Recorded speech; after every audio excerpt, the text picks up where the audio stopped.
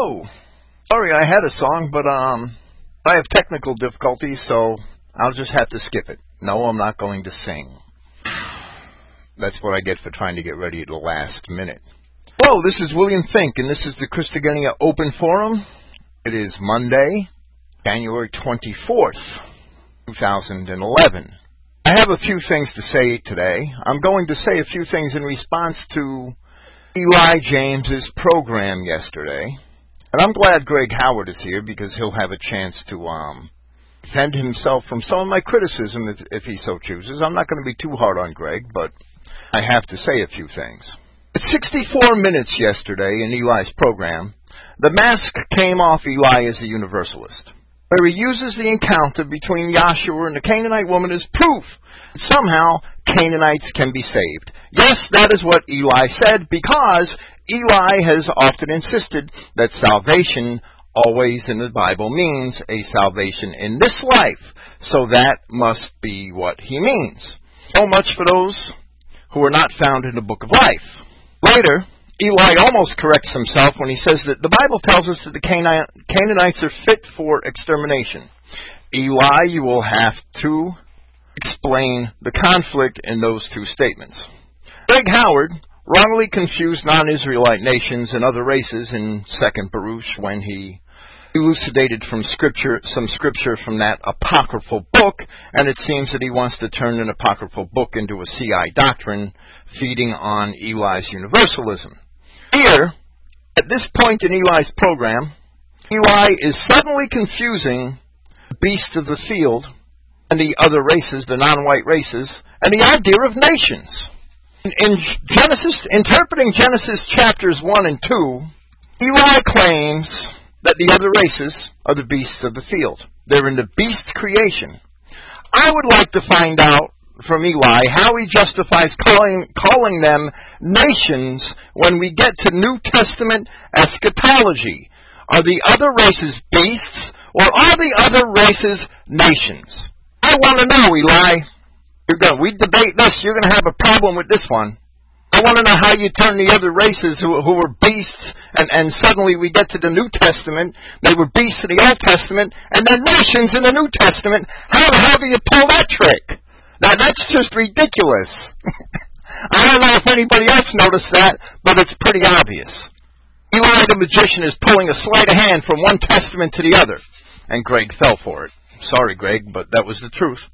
Greg, you want us to have dominion over the other races, and Eli agreed. Yet that's exactly what's always gotten us into trouble. At 75 minutes, Eli said the Mexicans are going back to Mexico. Eli is taking Isaiah 13, verses 13 to 15, which talks about the fall of ancient Babylon, and insists that it applies to the fall of the current mystery Babylon as well. But at the fall of the current mystery Babylon, Christ said that he will gather the nations, not scatter them and send them home. Eli, you have a problem with your interpretations of prophecy. Which one is it going to be? Eli said the Mexicans are going back to Mexico. Ezekiel says it will take us 7 months to bury the bodies. Yeah, I'm really upset because at the end of Eli's program yesterday, Eli made a highly emotional appeal and imagines that those who agree with Clifton and I over the Genesis account would be following a quote-unquote deadly idea that nobody could ever believe, and that we are advocating extermination of the other races. Eli James, that is a lie. You are a liar, and you are making yourself a clown. We have never advocated any such thing. Neither Clifton nor I have ever advocated that. Eli, you are a clown. It's a straight lie. Eli set out yesterday to compare his theory on Genesis and the so-called recapitulation theory of Clifton and I, to see which one holds up. Eli told me once that he had a degree in psychology, and I believe it. Yesterday he went over a lot of scriptures that had nothing to do with our differences, nothing to do with the problems with his thesis that I pointed out in my paper, and then he included many emotional appeals to try to prove his argument. He will not get away with that in a debate with me. He completely avoided crucial verses such as Genesis 2, verses 4 and 5, and Genesis 5, verses 1 and 2. This clearly shows that Eli has an agenda, and I certainly believe that Eli exposed himself yesterday as a Universalist. Eli quoted Jeff Weekly, who agrees that the beasts of the field are humanoids, making the same mistake that Eli does, seeing the term as a technical term rather than as a pejorative. Eli then quotes Weekly at length, which only detracted from his original stated purpose, because it had nothing to do with the conflicts between what Clifton and I profess and what Eli is professing. Eli admits to accepting the gap theory between Genesis chapters 1 and 2, and then talks honestly, and then talks about honesty with Scripture. Well, read Genesis 2:4, because Genesis 2:4 says that the things that are about to happen in a day when Yahweh created the heavens and the earth. Eli, you cannot be talking honestly about Scripture because you skipped Genesis 2:4 and 5 yesterday. You never explained that. It was a major point in my paper to prove you wrong. You passed it up. Then you started defending Ron Wyatt again. Here's the way Eli thinks. Eli insists that Jeremiah predicted the discovery of the Ark of the Covenant. Well, he quoted 2 Maccabees. The problem with that is that Jeremiah didn't write 2 Maccabees. James talked at length about the word study method, quoting Wesley Swift in relation to Genesis, but again, he was not quoting the Bible, and Eli still can't find the other races in Genesis. He calls them beasts in the Old Testament. They become nations in the New Testament by the remarks Eli made in his program. What are they?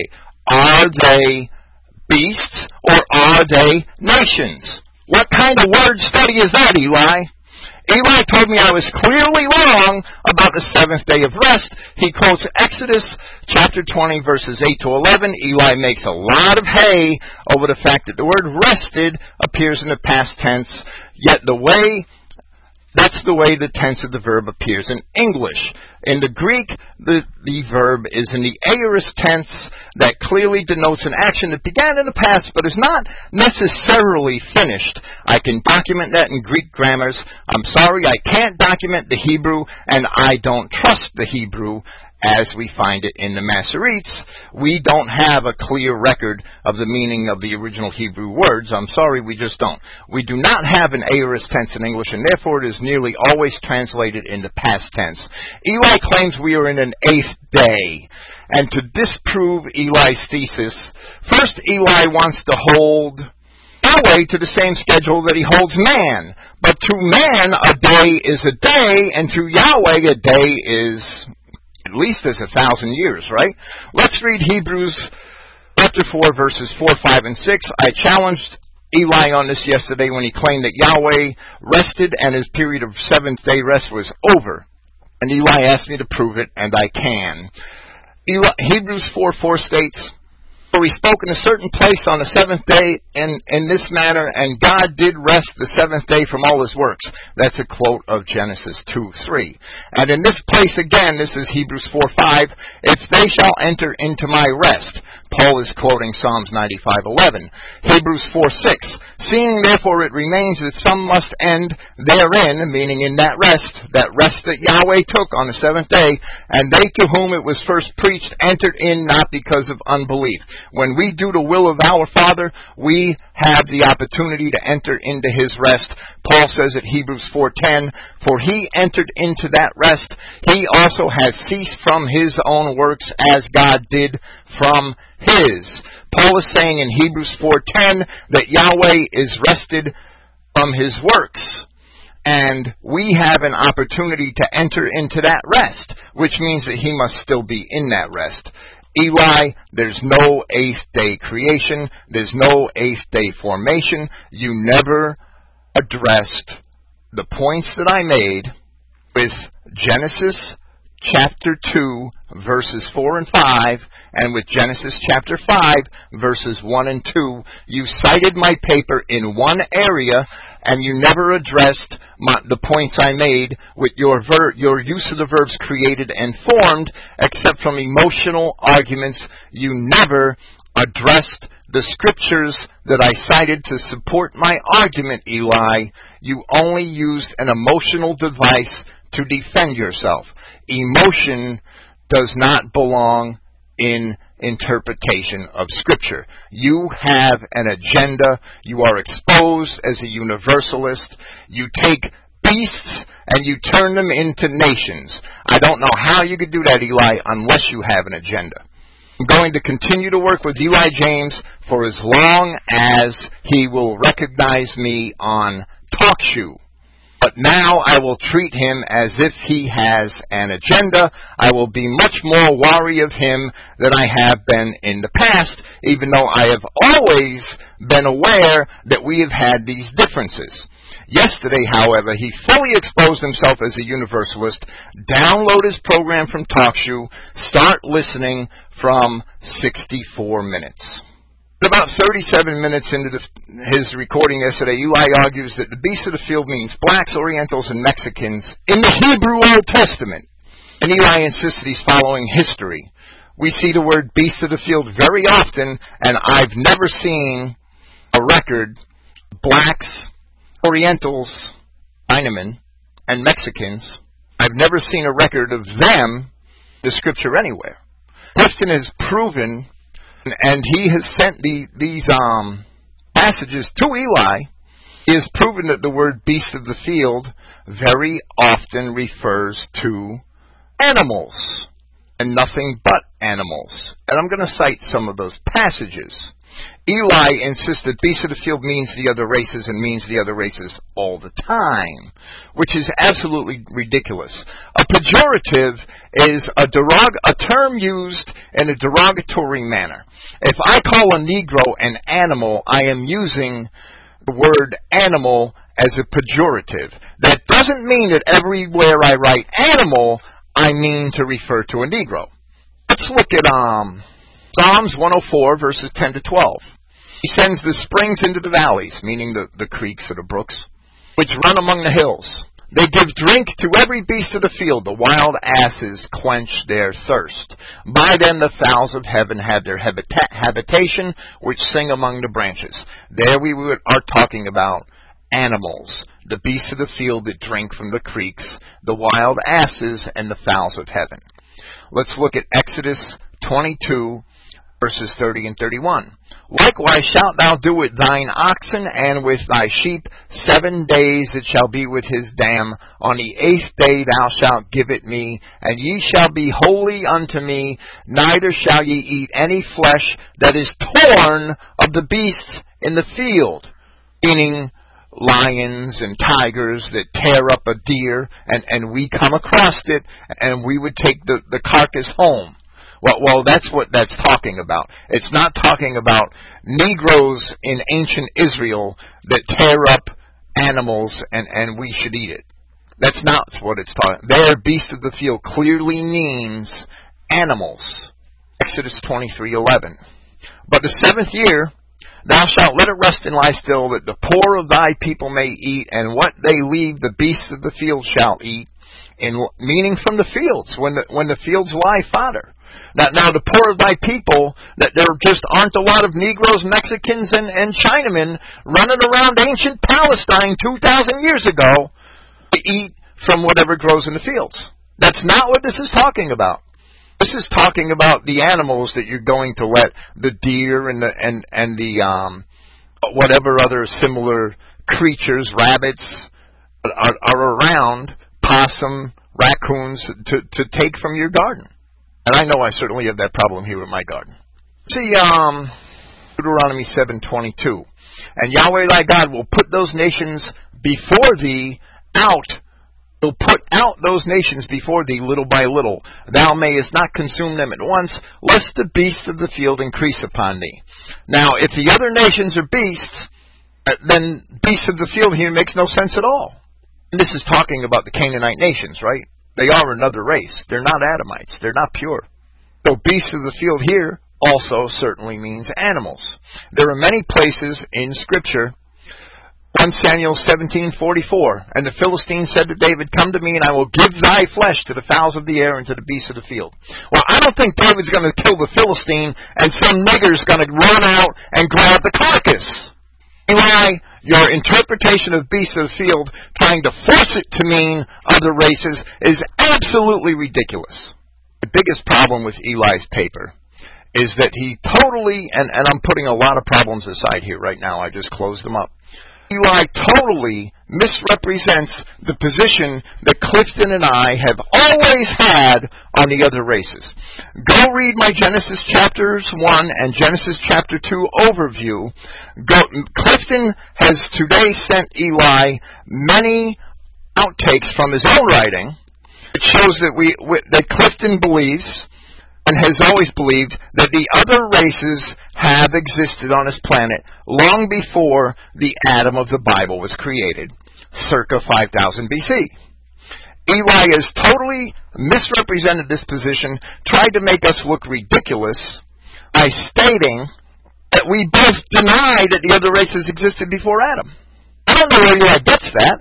He gets that maybe from the Catholics, or maybe from the Protestants. He never saw anything like that come from my mouth. He never saw anything like that in my writing. I don't think he's ever read any of my writing. I don't think he's ever read any of Clifton's writing. He might look at the first paragraph and toss it aside, but the responses that he makes to us are not based on our writing. Clifton has professed many times that the other races have come here, or have been here, long before Adam. And that's obvious with science. And that's Eli's biggest problem. Eli made a statement that we have to fit the Scripture into history and science.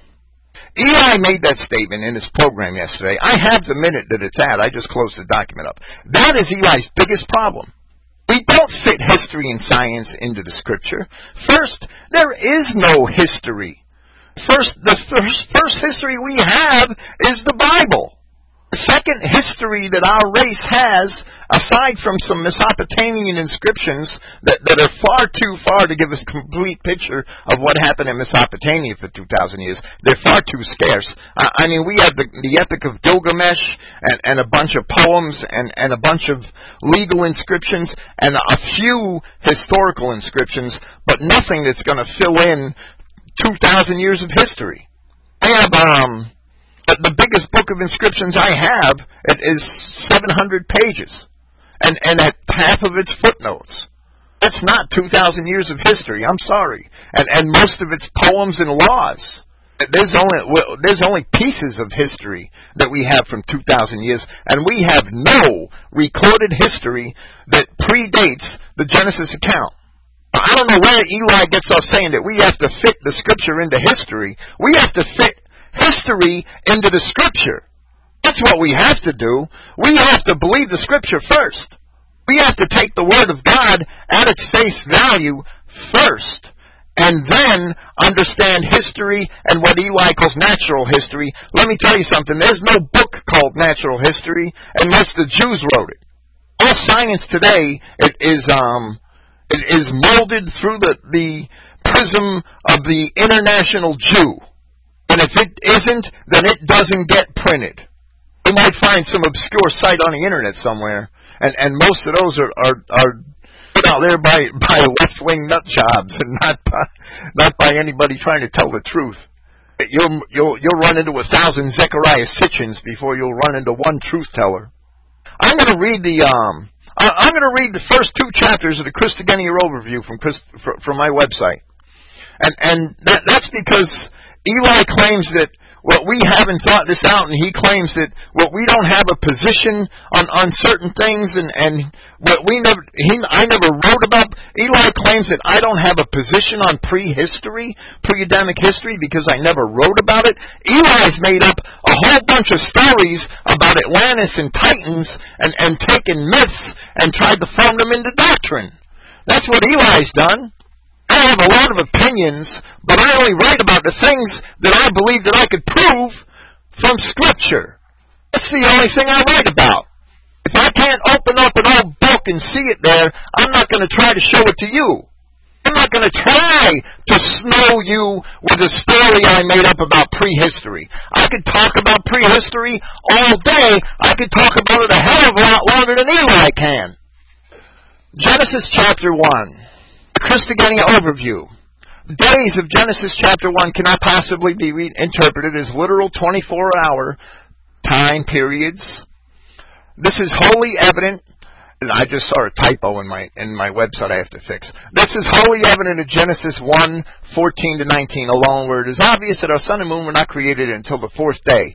Contrary to the opinions of many, Genesis chapter 1 is not intended to be a scientific account of the creation of the universe. Rather, it is a poetic account of the progressive stages of creation, and a statement, in fact, that our word, as we perceive it to be, was indeed created by Yahweh, the God of creation and the Bible.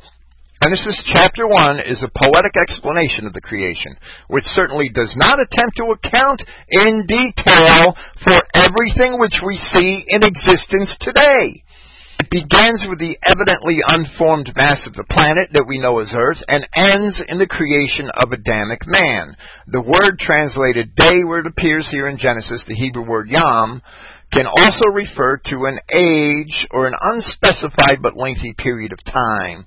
Understanding this, the Genesis creation account is easily reconciled with everything that we know from observable science concerning the age of the planet as it now exists. The 6-day periods of Genesis creation are indeed ages, some of which may have well been quite long in duration.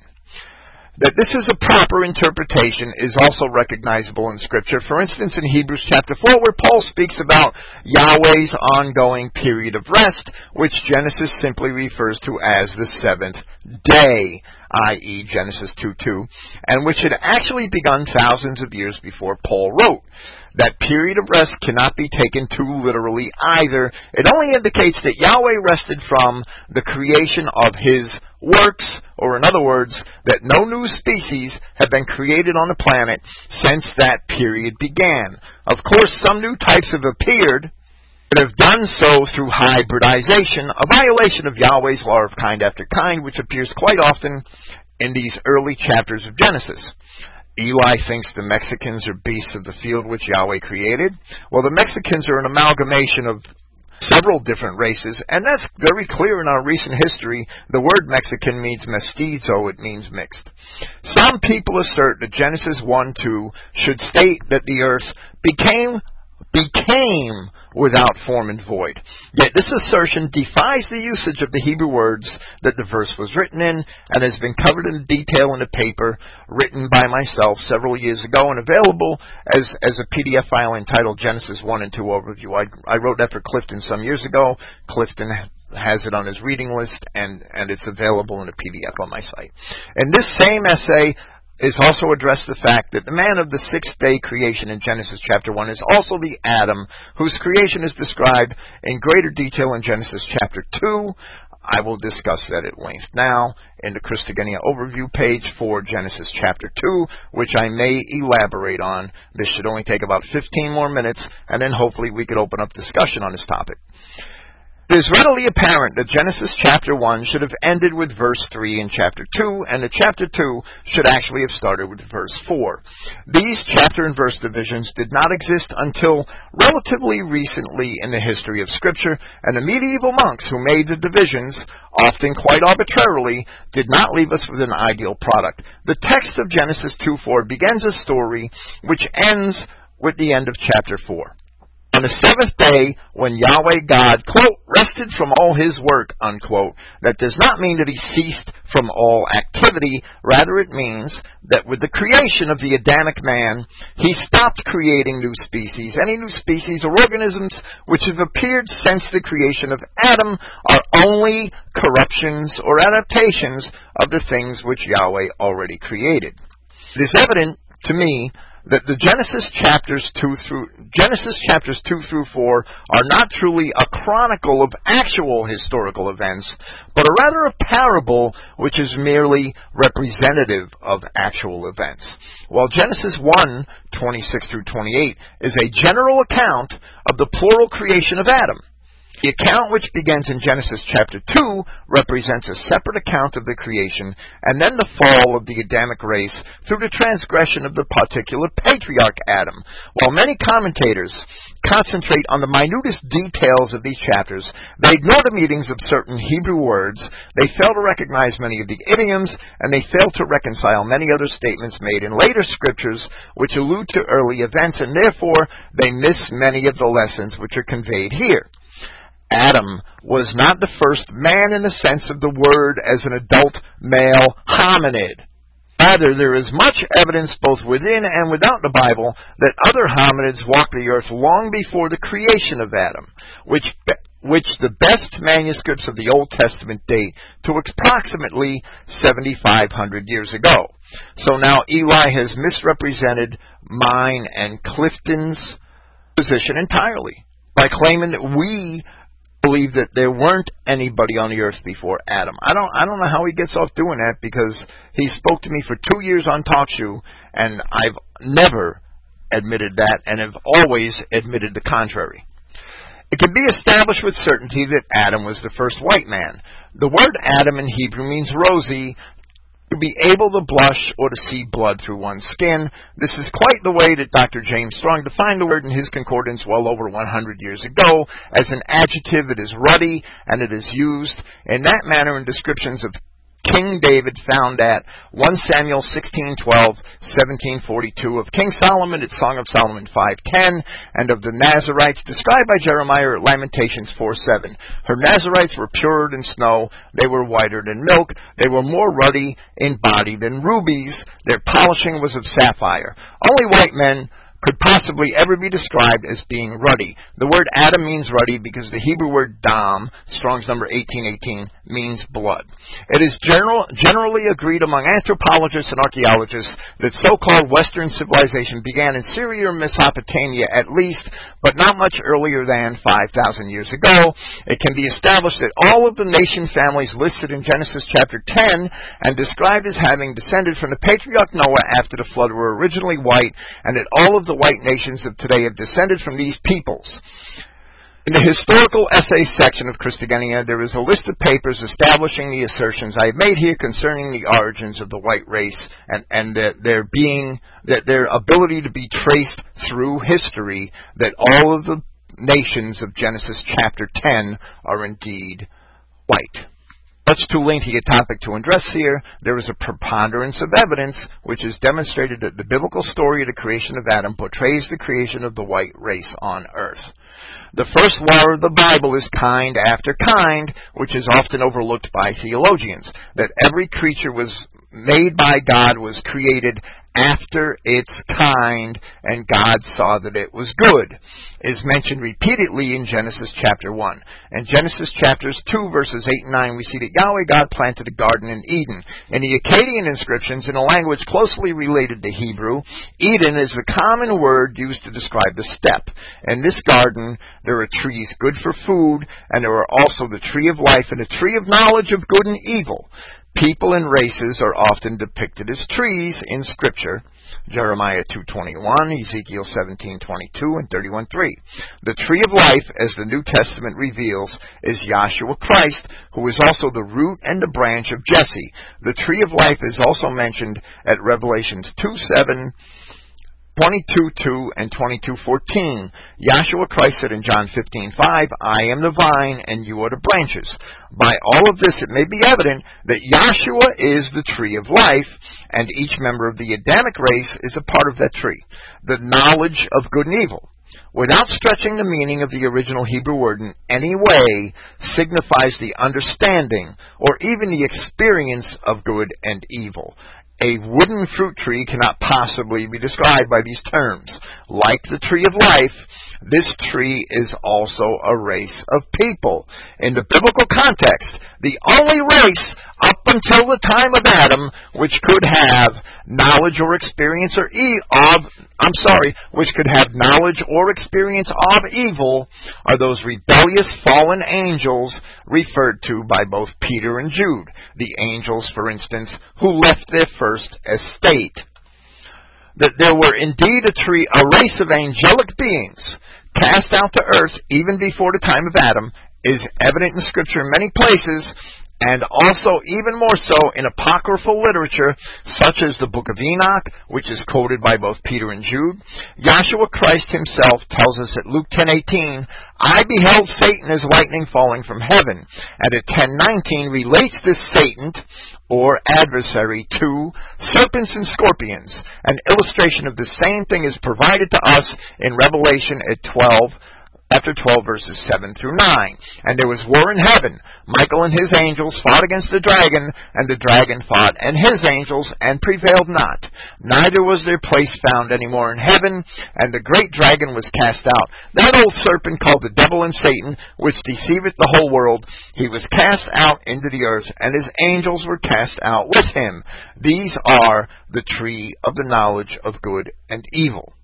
I have a paper on this, quoting the writing of Enoch, called The Problem with Genesis 6:1-4 at my website, which is quite lengthy. It's too lengthy to repeat here, but it makes the argument that it certainly should be the sons of heaven and not the sons of God that we see coming down and going into the daughters of men in Genesis chapter 6. I cite the Book of Enoch and the Dead Sea Scrolls and the Alexandrian manuscripts of the Septuagint in order to prove my case.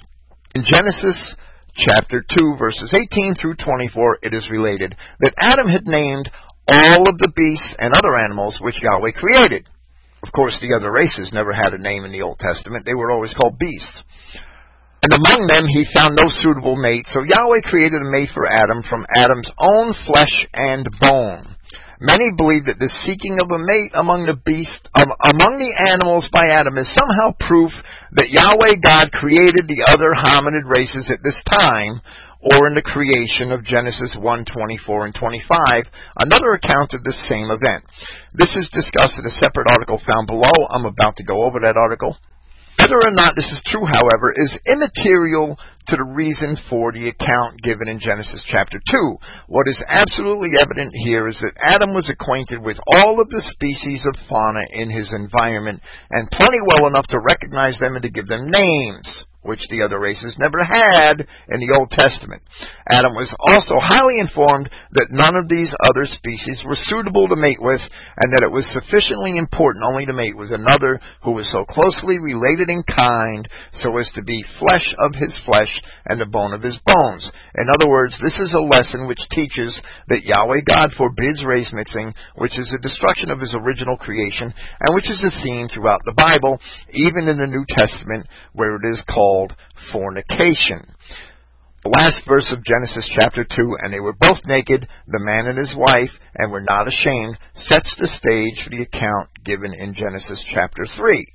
Last year when I wrote this is the position I had on the non-Adamic hominids. Non-Adamic hominids, or beasts of the field, if we accept that phrase as a pejorative, which is what it is. There has been much debate among even the most sincere and scholarly advocates of two-seed-line Christian identity concerning whether or not there were two-legged or hominid beasts amongst the original creation of life by God on earth, as described in Genesis chapter 1, from which are derived the non-white races of today. This article shall endeavor to assess this debate, as well as offer a solution to the dilemmas of division and argument on this issue. On the one side are those who insist that two-legged hominid beasts are indeed included in the beast creation of Genesis.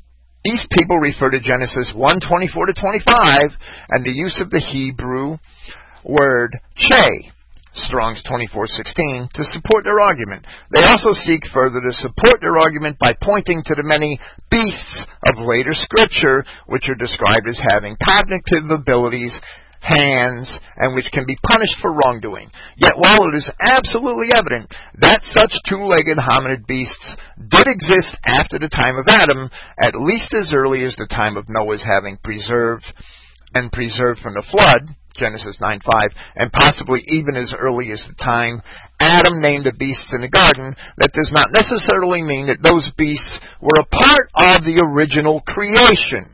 In other words, they may have been here in 20,000 BC, but there's no proof that they were created by Yahweh in 20,000 BC. There's no proof that they were created by Yahweh in 50,000 BC or 100,000 BC or 200,000 BC. We cannot prove that with any certainty just because they meet the technical definition of che, which means living. Doesn't mean that Yahweh created them. And I will prove that in a minute or two. Furthermore, the word che is clearly used of four-legged beasts in Genesis 7:2, Genesis 8:20, Genesis 9:2, and many other passages of Scripture. And we have seen at the beginning of this discourse, I quoted several verses of Scripture which use the phrase beast of the field to mean real beasts of the field, lions and tigers and deer. Therefore, neither of the two main scriptural arguments given by those who would assert that Yahweh created non-Adamic men or hominids, and calls them beasts, can be seen to prove those assertions by themselves. It can also be said that wherever the word beast is used idiomatically or as a pejorative of hominids in the Bible, the Hebrew word is almost never che, but it is almost always behemoth instead, a word from which we have gotten the English word behemoth. And where you see the beasts in Jonah who have to repent, you see the word behemoth, not the word che. As Eli insists, che of the field is a technical term meaning the other races. That's contrary to Scripture. It is generally agreed, or I should say at least it's not supported by Scripture. It is generally agreed by both of these sides that the so-called fallen angels had been cast out onto this planet before the creation of Adam, and Eli admits that. It is also agreed that, as the ancient apocryphal documents state, and that as the epistles of both Peter and Jude infer, these fallen angels had corrupted much of the creation of Yahweh before the time of Adam, and also corrupted much of the Adamic creation or race. Therefore, this entire argument really makes no difference theologically, except that one side wants to somehow prove the other wrong. This writer believes that this argument cannot be proven one way or another by Scripture.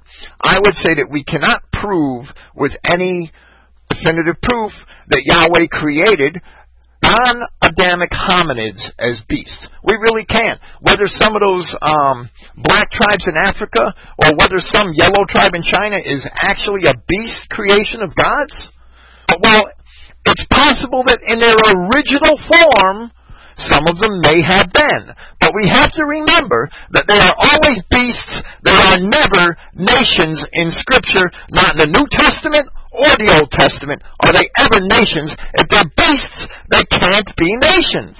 They're beasts. You can't redefine them halfway through the Bible. Eli, the entire argument makes no difference theologically as long as we consider them beasts. It is perfectly clear to all involved that the covenants and the promises of Yahweh our God are made only to those of the white Adamic race, starting with Genesis 3:23, and specifically to the children of Israel who were chosen from among the greater Adamic race. All non-Adamic hominids, whether you want to think that they're beasts or bastards, are not included in any of the covenants. One side or the other may attempt to turn to the archaeological data to prove their point, since that data certainly does show that there were hominids here before Adam, and that some of them may have been white in appearance. Yet it can be argued convincingly by Scripture that the fallen angels themselves must have been white. And the existence of other races here before Adam proves nothing, since we have no exact chronology either of Yahweh's creation or of the time of the original rebellion from Yahweh by that race of fallen angels. We cannot prove whether the fallen angels corrupted hominids, which had already been created by Yahweh, or whether there were no hominids until the fallen angels corrupted themselves with animal kind, as the book of Enoch seems to infer, thereby creating those hominids out of themselves. Therefore, furthermore, we may never be able to answer this, at least until Yahshua Christ himself returns and gives us the answer. That is what I wrote last year. I have never claimed there were no races here before Adam. Patricia, yes, it's a travesty. We have universalism in identity. Patricia, we can't have universalism in identity. If you want to talk about it, come on and talk about it. Eli exposed himself yesterday as a universalist. Listen to yesterday's program. Okay, that's it. I just wanted to read my Genesis chapter 2 overview in order to show that I have never had the position that no other races were here before Adam. To clear up some of the misrepresentations that were made of me yesterday.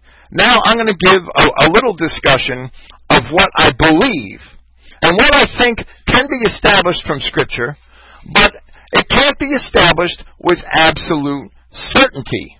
It really cannot. And Patricia, just hold on until I'm done here, please. I'm not going to hold on. Not going to hold on, then I'll just shut your microphone off. That's all. This is only going to take 5 minutes. You know, the fallen angels were here before Adam. If the fallen angels weren't here before Adam, the serpent wouldn't have been in the garden. The tree of the knowledge or experience of good and evil has to be a race of people who were with Yahweh at one time, so they knew good. And they departed from Yahweh's way, so they learned evil. These are the people that left their first estate. Eli is trying to take the Genesis account of the creation of Adam, and I have proven, and Eli won't address the proof, that the creation of the Genesis 1 Adam, Genesis 2 Adam, and Genesis 5 Adam are all the same Adam. You cannot break this into two different Adams.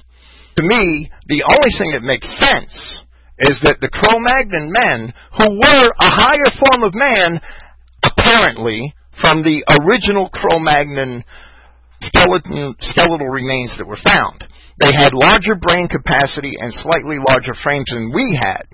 And the Scripture says that Christ was made a little lower than the angels, meaning that the Adamic man just didn't have the capabilities that the Cro-Magnon man had.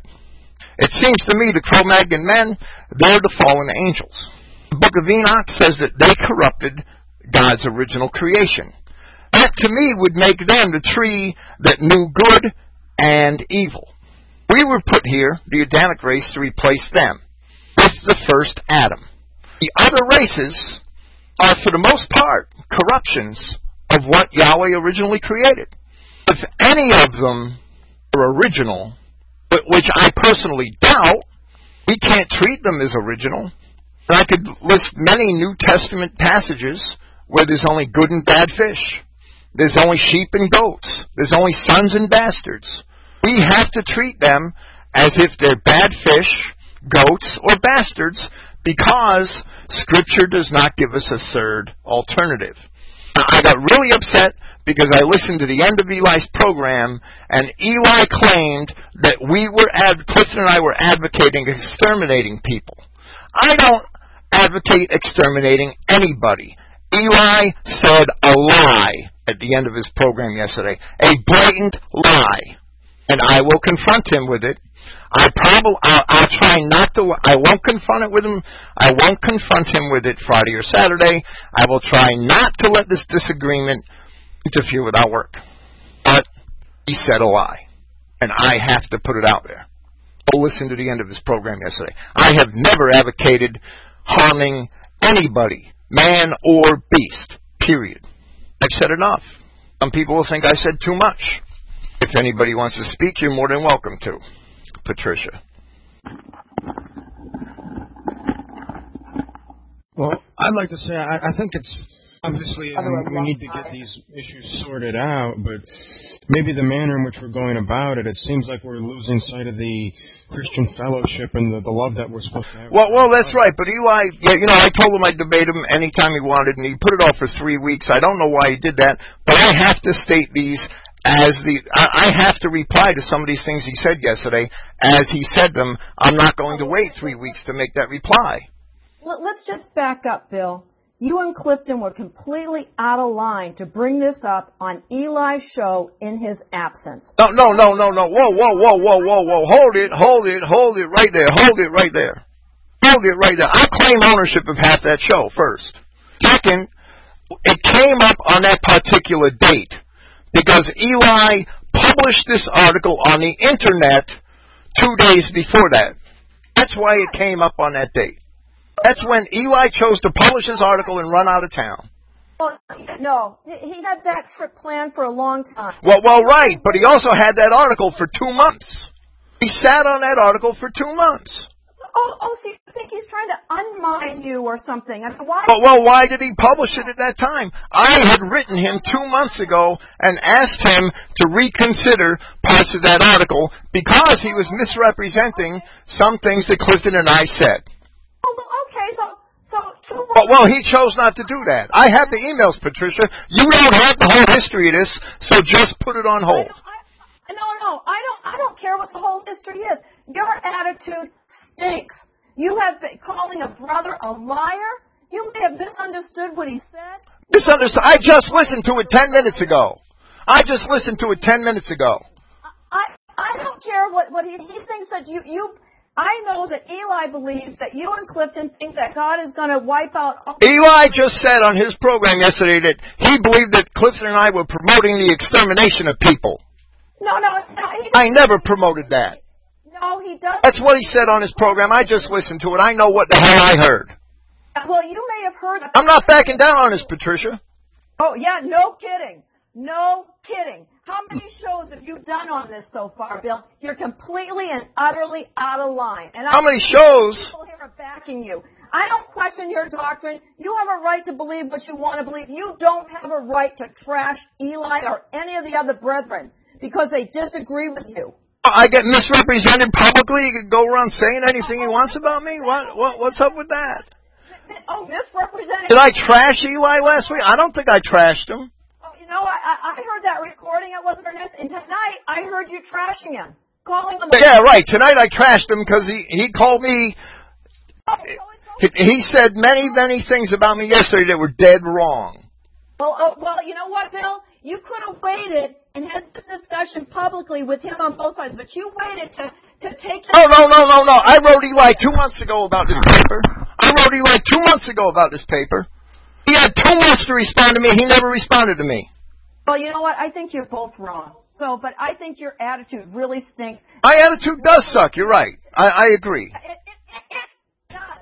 And if you think you're being an example to CI about how we handle our differences, you're completely and utterly... Why? Eli said the Canaanites are going to be saved? I should feel good about that, huh? Well, I've never heard him say Canaanites. Well, go to 64 minutes in his program yesterday. I don't care. I heard the whole program yesterday, Bill, and you couldn't shut up during it. You know, even though people asked you to, just stop and listen. I mean, he wasn't there to defend his point of view when you did it on Talk Show on his show. Well, why do you have to come in there and butt in then? Eli, this show is advertised, and Eli's more than welcome to show up here. Oh yeah, I spoke with Eli. He said that he wouldn't come here because he didn't think it would be productive with all the yelling. He asked me what the atmosphere in the room was like, and I told him, and he said that he does want to discuss the issues, but he doesn't want to just get shouted at and yelled, basically talked down to. So he said it has to be said. Now, when have I ever talked down to him? Except when he lies about me. You call him a liar, a clown, and a fool. Patricia, yesterday Eli said that Clifton and I advocate extermination of the other races. That's what Eli said. That's what came out of his mouth. Yeah, well, and yes, I'm upset about that. I'm upset about that because you know damn well I've never said anything like that. Neither is Clifton. I've never heard you say that, but I've never heard him describe that view to you. Just a minute, Brian.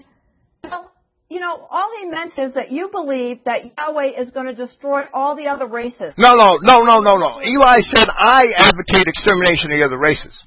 No, he's advocating. Well, maybe okay. Can you maybe think that maybe he said something and it didn't come out exactly as he meant it? Have you ever said anything that it didn't come out exactly as you wanted it? Yeah, but never something that bad. I never accused anybody of anything like that.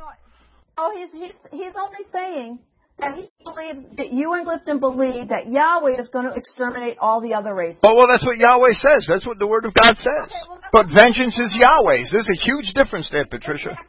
There's a huge difference there. Bill, first time we talked about this, you agreed that this couldn't be proved either way from Scripture. That, and so why do you have whoa. I said that division in the fellowship like this? I said that it can't be proved from Scripture that Yahweh created no or any two-legged hominids in the beast creation. That's what I said from Scripture. I am not going to accept universalism by any means. He is not promoting universalism. No, he said Canaanites could be saved and Mexicans are going back to Mexico. What do you mean he's not promoting universalism? Well, what do you mean? The Scripture says that they go back. Some people go back to their own country. We don't know what that means. And don't you think that we can leave it up to the sovereignty of Yahweh at this point if it's not a black and white issue? Do you not think we can do that? Well, why do we have to teach the Chinese men can go back to China and the Scripture doesn't say that? Why do we have to cater to the other races? I'm not going to cater to the other races. I'm not going to soft soap this, Patricia. I'm not going to do it. We're not asking you to, Bill. No one's asking you to soft soap it. Nobody's asking you to soft soap this at all. People are just asking you to stop attacking a brother who has been very... Attacking a brother? Not only to you. Yeah. But why did he lie about me so much yet? Why did he lie about me 4 or 5 times yesterday? Well, wait a minute. You know what? I don't know Eli to be a liar. Well, that's what I'm going by what he said. Well, I'm sorry, Bill. I think I know this person. After 2 years of listening, he's not a liar. He may be confused about your point of view. Well, he's very confused. He should have probably asked me. He should have probably had this conversation with me a couple of weeks ago, right?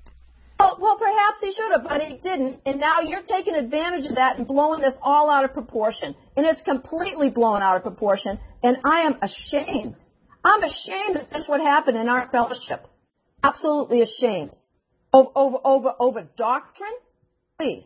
It's totally not worth it. Well, Eli made a very emotional appeal yesterday, and I'll admit it was an emotional appeal. And imagine that those who would agree with Clifton and I over this Genesis creation account I don't care. would be following a deadly idea that we are advocating extermination of the other races. That's wrong, Patricia. That is dead wrong. He said it in front of 100 people on his program. I'm refuting it on mine. I have to do that. Bill, that's my obligation to do that, Patricia. If you don't like it, well, I can't do nothing about it. He may have said that he's only saying that you advocate the view that Yahweh is... Well, that's not what he said yesterday. That is not what he said. Oh, yeah. Well, so you're gonna put him on the spot over a misphrase when that's what he meant? You and I both know that's what he meant. So now you're blowing this out of proportion and trying to hang him over a phrase? I mean, where is your Christian love for this brother? Where is it? That's what I want. Where's my Christian love is for people that follow the Word of God, and Eli's not doing that. Oh, well... So he has... I tried to correct him privately, and he didn't, so I have to make this public. I tried to discuss this with Eli privately. I'm sorry, it does not open the door to universalism. No way. No? No. Yahweh... At 64 minutes, Eli said that because of the encounter between Joshua and the Canaanite woman, that was a proof that somehow Canaanites can be saved. Go listen to the program, Patricia. 64 minutes. No, I totally disagree with that. He never offered the Canaanite woman salvation. He healed her daughter and never offered... Eli said Canaanites could be saved. That's what he said. That's what he said. I'll listen to it at 64. But From 64 minutes, you listen to it. I've never heard him say that, though. When he and I have covered Matthew, we explicitly were in agreement that basically the dog was getting a bone thrown to it. They were getting a vaccine and a healing, but they weren't being told you could. Yesterday he said Canaanites could be saved. 64 minutes. 75 minutes he said Mexicans are going back to Mexico, Chinamen are going back to China, whatever. It was totally contrary to Scripture. He cited Isaiah 13 through 15 as his proof. That's talking about the fall of ancient Babylon. It's not talking about anything else. I'm sorry, but I definitely see this as this isn't a pissing match over opinions here. We're talking scriptural doctrine. This is foundational doctrine that is either proved or disproved through Scripture. And part of the point here is that there are things that cannot be proven or disproven through Scripture, but there are many things that can be very much aware through the, even the non-mentioning. If it's not being disproven, then it can be proven. Well, I don't know why we can't learn to disagree with one another without being disagreeable. Well, let's stop misrepresenting one another first. It's an important scriptural topic, but we don't need to become ogres in the process, do we? Yeah. Let's not kill everyone with friendly fire, Bill. I mean, come on now. I mean, let's not shoot our own brethren here. I'm not so sure it's friendly fire.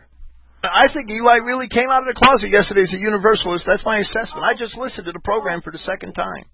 Well, you know what? I'm going to hang up here because it's going nowhere, and I'll call Eli and ask him myself. I'm sure he's still up at this hour. Thanks, everyone. Good night. Yeah, bless you all. I'm appalled, absolutely appalled.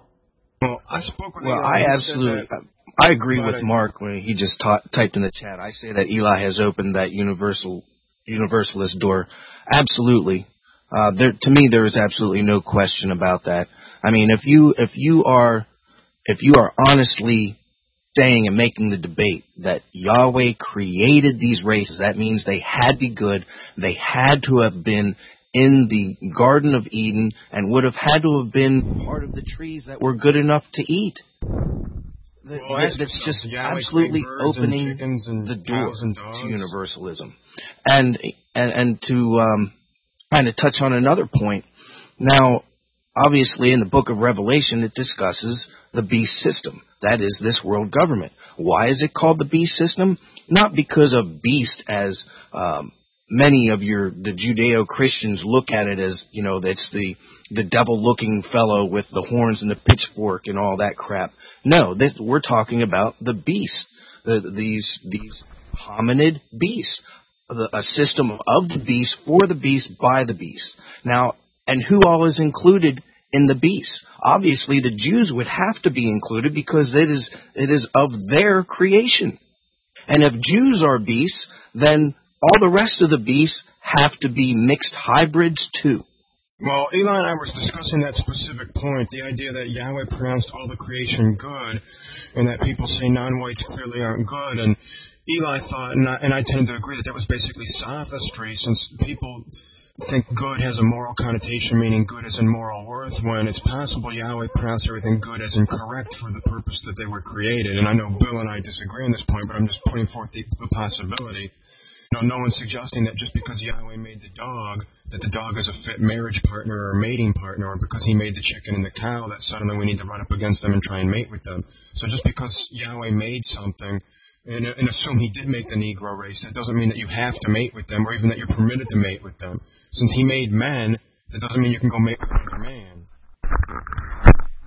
Right, but see, at the same time, though, Brian, good in the eyes of Yahweh means pure. Obviously, so does holy.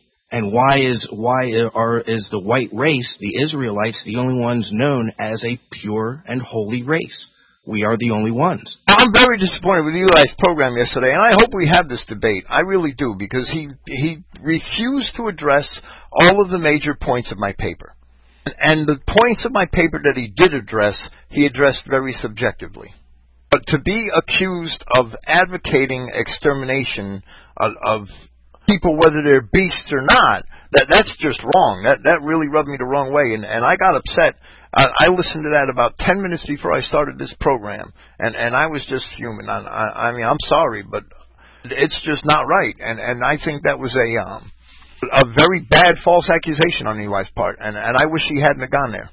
Yeah, I agree, Bill. I mean, and it was calculated on his part because he made an appeal that what Clifton and I would believe was dangerous. That's a very strong remark. And the thing is that Eli was extremely emotional as he was saying it too. So, it obviously struck a key with him in that he truly believed that. It wasn't just an offhanded remark. And obviously, too, you're going to make that kind of comment I mean, that's a extremely strong comment. Extremely strong. None of us here are worried about political correctness, but it is what it is, especially in this day and age, to be making that kind of accusation basically is what it was. I mean, that's a strong accusation. Like I said, I also don't look at, this is not a pissing match over opinions. What gets discussed here is always discussed on a scriptural basis.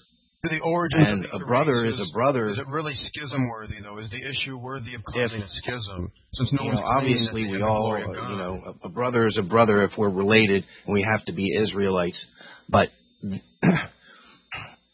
have to bring each other's, not that we have to expose each other's faults, but when you are presenting something wrong about the truth, yes, it definitely needs to be brought to their attention. I have the tape. I'm trying to find it.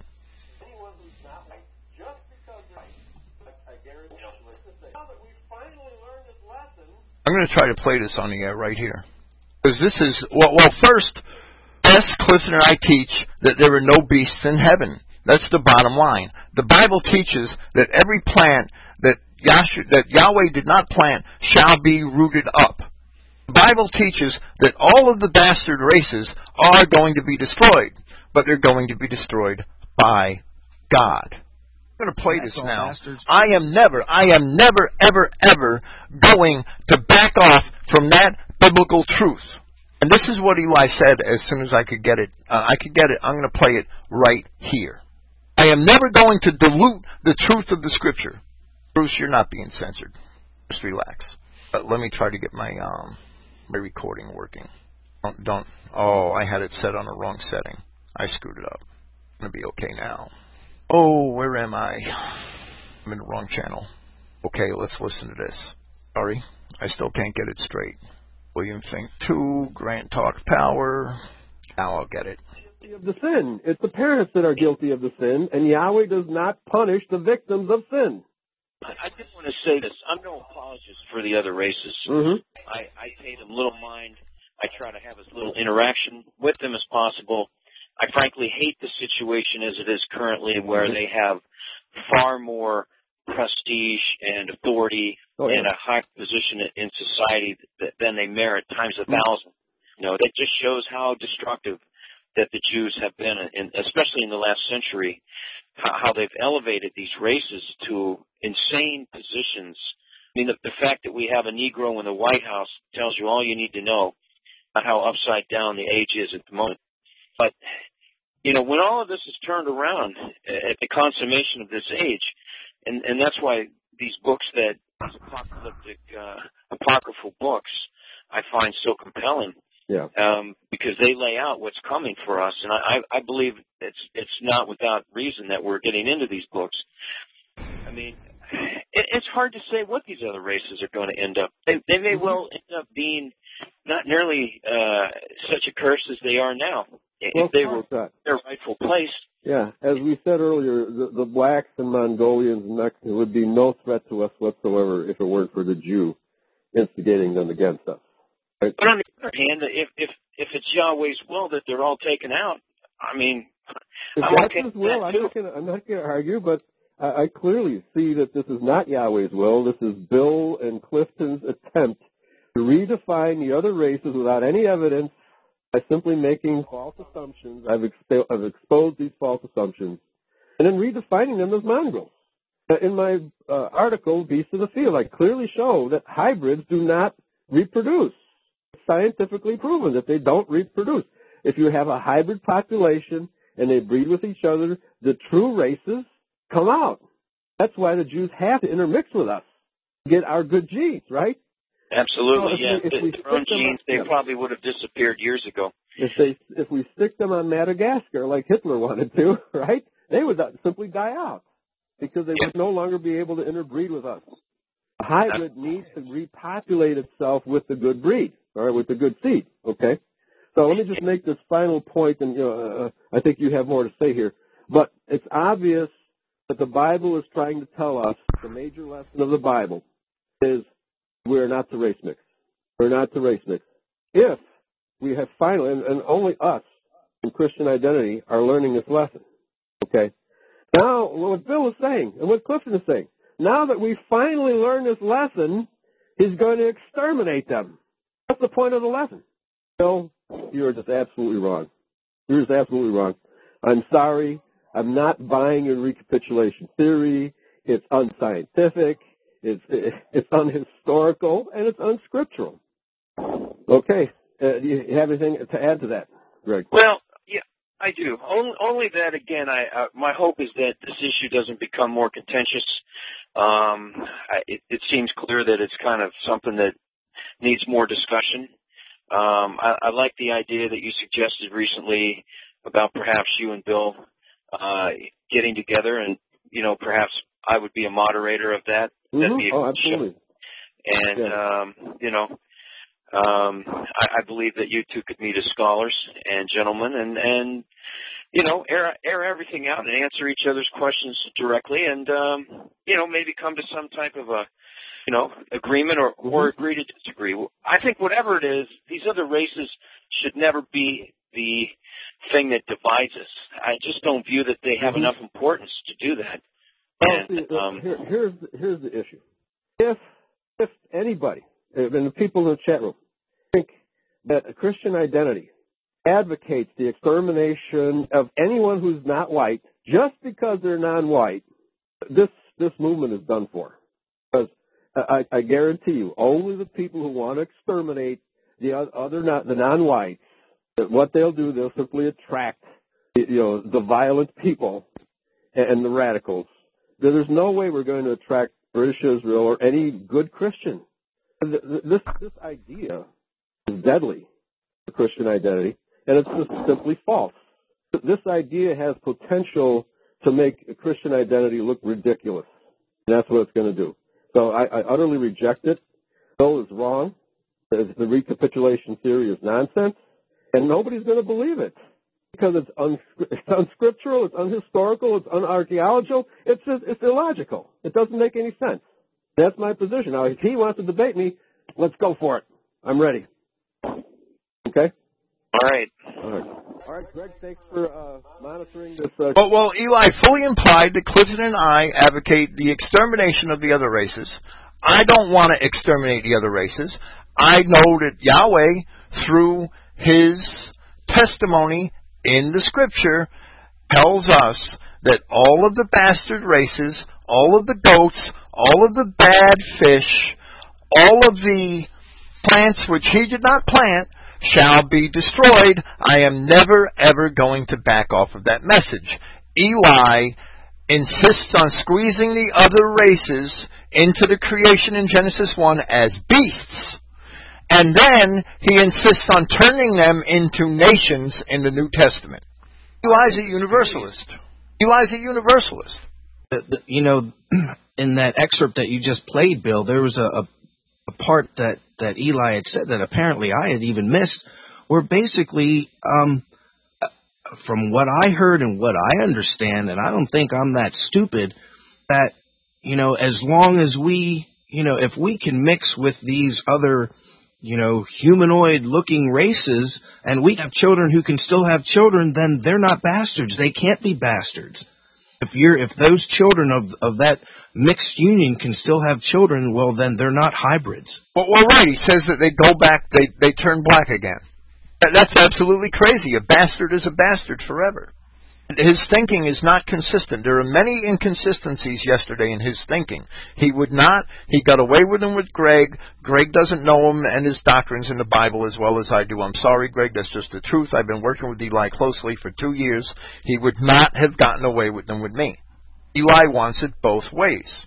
I'm going to try to find the spot where Eli says the Canaanites can be saved, all right? And I just want people to know why I'm so upset. And that's major. I never advocate the extermination of anybody. Vengeance is Yahweh's, and because I repeat his word, don't put me at fault.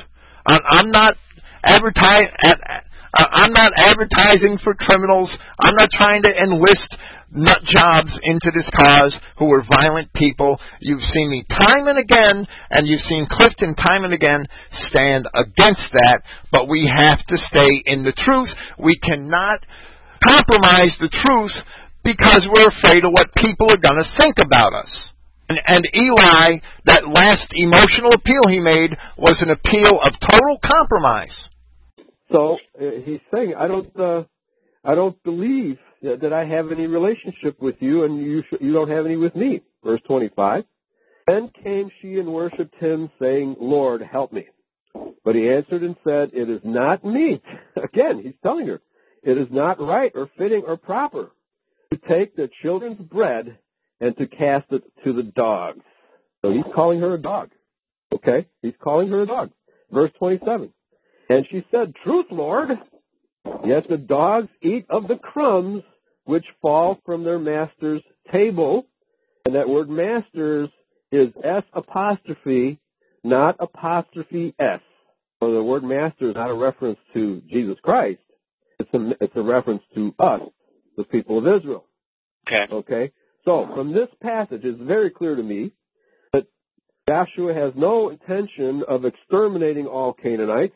Some of these Canaanites will be allowed to live in there wherever they were created. Let me just go back and, if you want to get your... Now, did we hear that? Yahweh has no intention of exterminating all Canaanites. Yeah. Okay, if you got it ready, because I wanted to go to Isaiah. Eli said, Yahweh has no intention of exterminating all the Canaanites. Canaanites will be allowed to live wherever they were created. That's what Eli just said at 64, maybe 65 minutes on that program. Are the Canaanites cursed? Does Zechariah 14:21 say there'll be Canaanites or not? I mean, what is it, Eli? Canaanites are a cursed people, and they're all bastards, according to Scripture. But Eli said that Yahweh has no intention of exterminating all the Canaanites. We just heard it on the recording. The Canaanites will be allowed to live wherever they were created. That's in Palestine, I would gather. That's where the Canaanites were probably created. That's why I'm so upset tonight. That is why I'm so upset tonight. What is it? I mean, I wanted you all to hear this. So that's my point. If you want to know why I'm upset, I don't advocate the extermination of anybody. Vengeance belongs to God. He will take out his vengeance whenever he wants. I am not going to teach that Yahweh does not advocate the extermination of all Canaanites. Every plant that my heavenly Father did not plant shall be rooted up. I am not going to compromise the gospel. And if Eli's compromising the gospel, it's my duty to elucidate that. It's my obligation to elucidate that, even if it's Eli. And even if somebody, Maui Patricia, she's dear to me. We've been good friends for 2 years now, and I love the girl, but if she's upset, there's nothing I could do about it. She should listen to the tape again and think about the scriptural implications and the kingdom message implications that Eli's statement had. That's just the way it is. If I'm wrong, I'll hear it. If anybody thinks I'm wrong, I'll listen. And I don't have to be mad all the time, but I'll listen. I don't know. Those statements are awfully odious to me. Yeah, there was a lot of destruction of scripture. You're right, Ferwin. I just got really upset when just a few minutes before this program started, I shut that tape off when Eli said that Clifton and I were basically crazy and advocating violence and advocating exterminating of entire races. My name's not Martin Lindstedt. I'm not an idiot. Scripture says that Yahweh will have vengeance, and he will. But I'm also not going to negotiate the message, and I'm not going to preach universalism because it makes people feel good, and it makes us appealing to Judeo-Christians. That's just crazy. Bill, I told you a few days ago, by the way Eli was talking, that he had an agenda, and we both agreed on that. We just couldn't figure out what it was. Now, I listened to yesterday's broadcast this morning for the first time while I was doing something else. And he got my total attention when he started talking about we needed to make scripture jive with science. That's when I sat down and started listening closely. I'll tell you what his agenda is. I don't know if he's doing this on purpose or it's subconscious or what. Eli's agenda is to make Christian identity more palatable to the average white person. Oh, well, right, but I want Christian identity to be the truth, and so does Clifton. And we don't care about palatable. We know that not everybody can accept this message. That's just the way it is. I don't look to appeal to the masses. I don't care if I'm sitting here by myself. I've said that before. Yeah. Oh, I totally agree with you. But I'm telling you, that's, in my opinion, just based on the way he was doing end runs around things and the way he was talking. I think that's what his agenda is. And you notice this really started about the time he went on the micro effect. Well, universalism, almost universalism. Once you start compromising it, it just turns into you're screwed. Yeah, can't compromise. Right. A little bit of leaven leavens the whole dough. I mean, come on, it doesn't get any more obvious than that. A little bad leaven can ruin the whole loaf. And I think that's what he's trying to introduce. He's trying to make it to where the average white person can get into CI and not feel like racist. Okay, we'll see all these non-white races. They're God's creation too. It's just we're special. Yeah, we are special. Okay, but I ain't buying that's what Eli's doing. Bottom line. Right. So, and how is he going to explain the fact that we are the only race that is considered holy? And what does holy mean? But pure. No other race is explained as such. He ain't done yet. You're going to hear some more marvels out of his mouth before it's over with. Well, I'm pretty. I don't know. I was pretty upset about that program yesterday, and I was more upset about it the second time I listened to it, and I listened more closely tonight. I was a lot more upset about it actually. I couldn't believe this was the Eli that I had worked with the last 2 years. I mean, in a lot of ways. His personality has definitely strengthened up recently, especially since he went on the micro effect. I've noticed that. And I mean, I've got an affinity for Eli too. I mean, come on, he he presided over the ceremony of Cheryl and I renewing our vows. But that doesn't take precedence over what is the truth of Scripture. I mean, that's what we're all here for. If Eli is just... That's Greg. Sorry, Greg. Hey, Bill, how you doing? Hello. I just wanted to jump in. I don't remember who it was that said it just a minute ago, but, I really don't care how palatable the truth is either. I really couldn't care less how palatable the truth is. It's already pretty much not palatable. And all of this discussion is causing me to really re-examine this issue. Even if it's hard to prove it decisively one way or the other, I want to end up being clear on it. Eli he's got a good heart, and I don't mean to be here to speak for him in any way. And by the way, I know he wants to have a discussion between you and him, I think in 3 weeks. 3 weeks from... I can't understand why it's 3 weeks from now, but that's okay. We'll have it. Yeah, I think that's a good idea, and I agree with Brian earlier that I question whether it's a schism worthy, because we seem to be headed that way, and that's a sad thing, See, that's Greg. I talked to Eli over email, or I sent him an email, and I got a reply this morning. But I sent the email several days ago, and I just begged him, because he's the one who brought up the word schism. Originally, someone else who shall not be named brought it up that there was going to be a schism. And then Eli used the word in one of his shows. And that's when I sat down and wrote him an email and said, man, don't let this be a schism.